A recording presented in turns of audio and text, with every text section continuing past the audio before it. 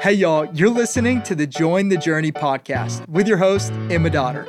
To learn more about today's reading or to read along with us, check out jointhejourney.com.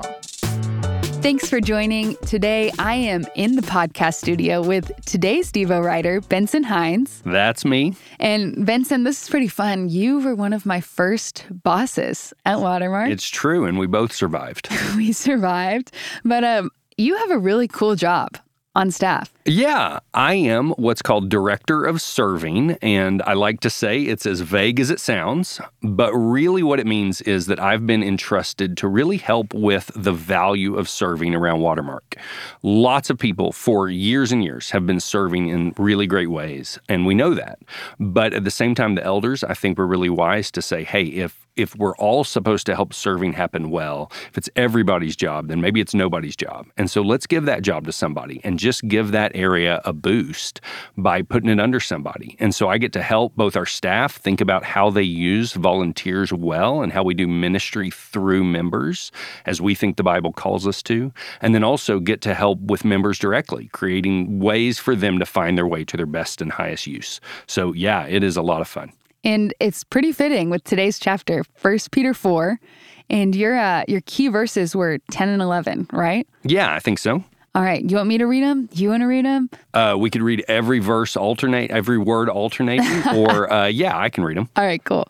As each has received a gift, use it to serve one another as good stewards of God's varied grace. Whoever speaks as one who speaks oracles of God. Whoever serves as one who serves by the strength that God supplies, in order that in everything God may be glorified through Jesus Christ. And what I thought, and you and I had kind of chatted by email about this passage, and what I thought I'd look at today is just something that comes up here, and I think, honestly, it comes up a lot for people who are really interested in reading the Bible, which I know is a lot of your listeners and those of us who are doing the Join the Journey passages together. You're reading along in a verse like this, and you come upon something that maybe we could call a new interpretation. You run into something that you've maybe never heard before, or you've never imagined before. Maybe it gets you really excited, maybe it gets you scared, but whatever it is, it feels very new. And there's a lot of Bible challenges. We know that. You cover those well in the podcast a lot. Thanks. But this one fits more in this line of, hey, this is something that I feel like I need to apply, but I've never heard somebody say this before. And in this case, it's somebody's reading along and they say, okay, I'm reading and I read, if anyone speaks as oracles of God, what in the world is an oracle of God? Yeah. If they know, and the trouble may come because they know what kind of the English definition, if you look it up, would be, which is, hey, especially back in, olden times, ancient Greek times or whatever, a divine, infallible message given by a prophet. And what someone really well-meaning could do with a verse like this is say, wow, that sounds like a promise. That sounds like God is telling me that if I want to, every time I open my mouth, it could be divine, infallible, perfect prophecies from God. And that would be exciting. I mean, if that's what this verse is saying, that would get me fired up. And yet, I think there's something we can do when we're reading along and we get a really great thought before we go stick that on Instagram and tell everybody what we think it means, or we make that the backdrop on our phone so we can always remember, hey, I'm an oracle speaker. Maybe we can do something different when we receive or we see what we think is a promise or a new sort of interpretation of Scripture. So what should we do? As I thought through what I hope I would do and what I'd encourage others to do, first I'd say you pause. You gotta pull in some humility here to say, hey, one, my interpretation, my understanding isn't something worth leaning on, and two, hey, if I'm seeing something new, there's a good chance somebody has seen it before. And I may need to look around for other people because scholars and Bible readers and people who love the Lord, both trained academically and then just untrained lovers of the Word, have been reading the Bible for centuries and centuries. And it's unlikely that I'm stumbling upon something that nobody's ever thought about. And so that just pause and then pray.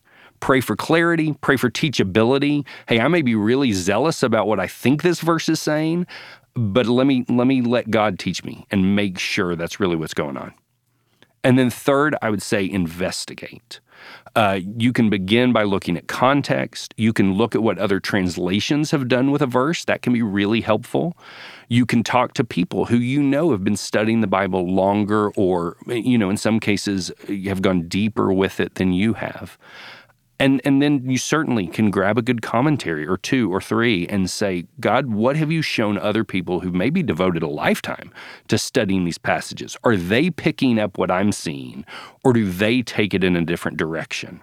And then sometimes it's pondering. Sometimes it's saying, okay, before I go call 5 of my friends and tell them this new revelation God has given me, maybe I just sit with this for a day or a week or a month and I say, God, show me what you want to show me. And I'm going to be very careful before I assume I need to apply something to my life that, again, sounds like nothing I've ever heard before. Mm-hmm. Does that make sense? Yeah, and when you say heard before, you mean in the rest of Scripture, in church, amongst other believers. Yeah. Flesh that out a little bit.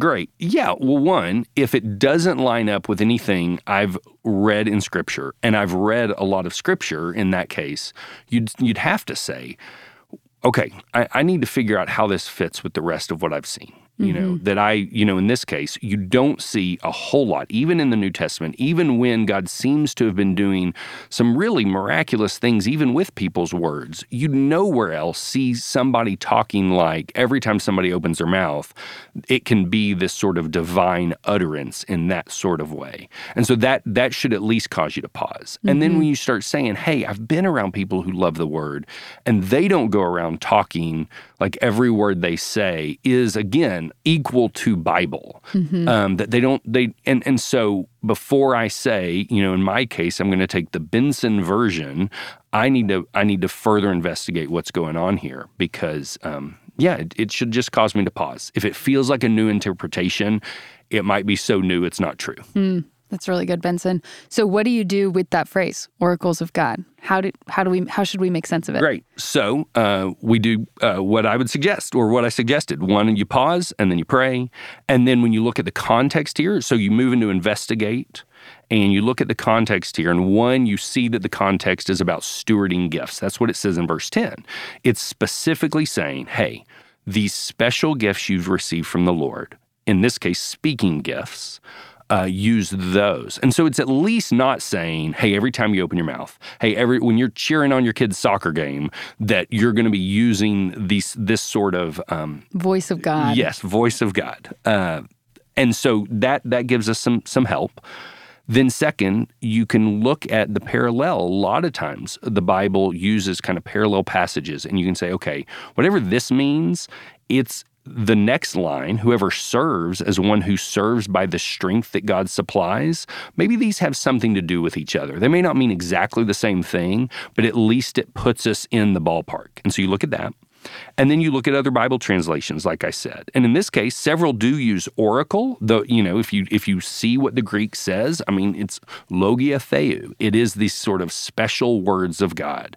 But Old New American Standard said utterances of God. The NIV says as one who speaks the very words of God. So you may still at that point say, hey, this sure sounds like something real special's going on here. But then for me, I looked at some commentaries, and you know that I am a commentary connoisseur. He is. But you don't have to be that to get a hold of one or two. And like I said, talk to others who may have access to some of those resources too. But when you look at those, most scholars don't believe this means anything like you're speaking divine, inerrant messages. But at the same time, some of them are kind of unclear, and I like the way one guy described it.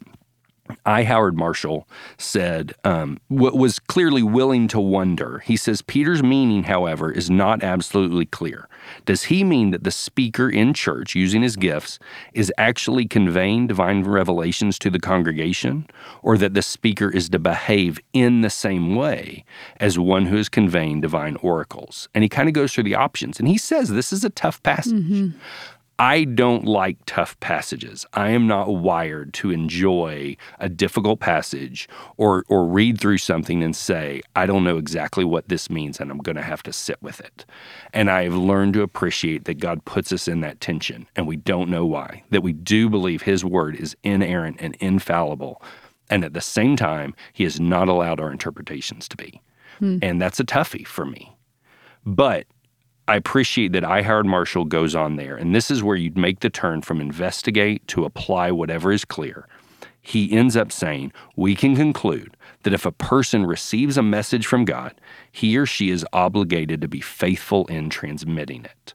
And so whatever else this means, whatever level of oomph you want to place behind that oracles, there's a lot of reason not to believe that it's saying, and I don't believe that it's saying that it's anything, obviously it's not equivalent to Bible, we know that. But at the same time, what we do know is it's saying you better treat it special, that you better treat it faithfully.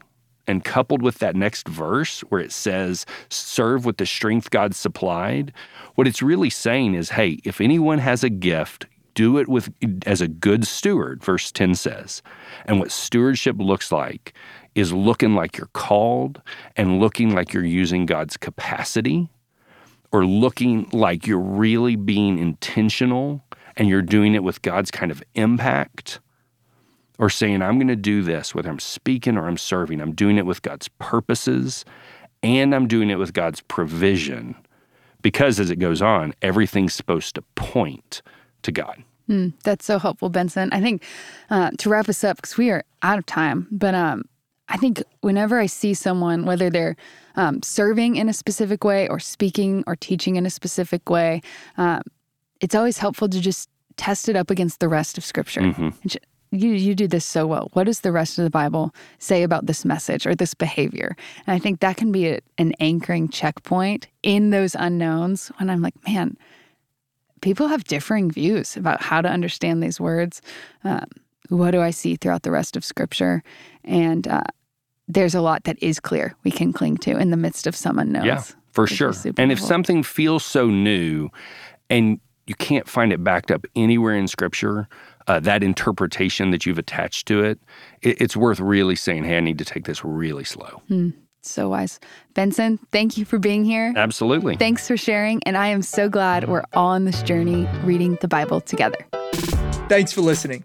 Did you know you can help support Join the Journey by rating and reviewing this podcast? Leaving a review helps others more easily find the podcast and read along with us, so we'd love your help.